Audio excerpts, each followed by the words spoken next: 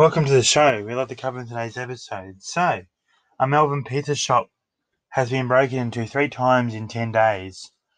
So, a pizza shop in Melbourne has been broken in 3 times in 10 days. So, once and then twice in one day as well.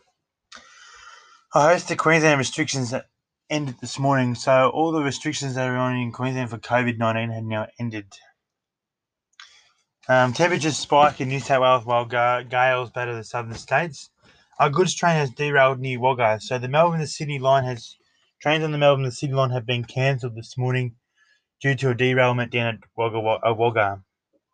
A rideshare driver charged with sexual touching to face court, and a third party clearly involved with the mysterious disappearance of campers.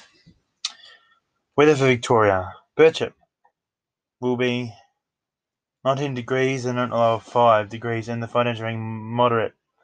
Neil will be 18 degrees and then a low of 5 degrees, and the fine entering moderate. And Port Fairy will be 16 degrees and a low of 11 degrees, and the fine entering moderate. Kerrang will be 18 degrees and then a low of 7 degrees, and the fine entering moderate. Lake Charm will be 18 degrees and then a low of 7 degrees tomorrow, and a fine entering moderate.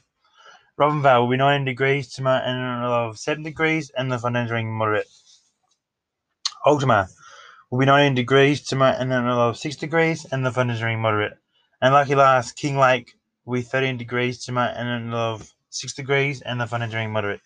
Quiz question. Yesterday's question is what shire is Sainana in, and it is in the Northern Grampians Shire. And today's question is what shire is Hamilton in? The answer will be revealed tomorrow.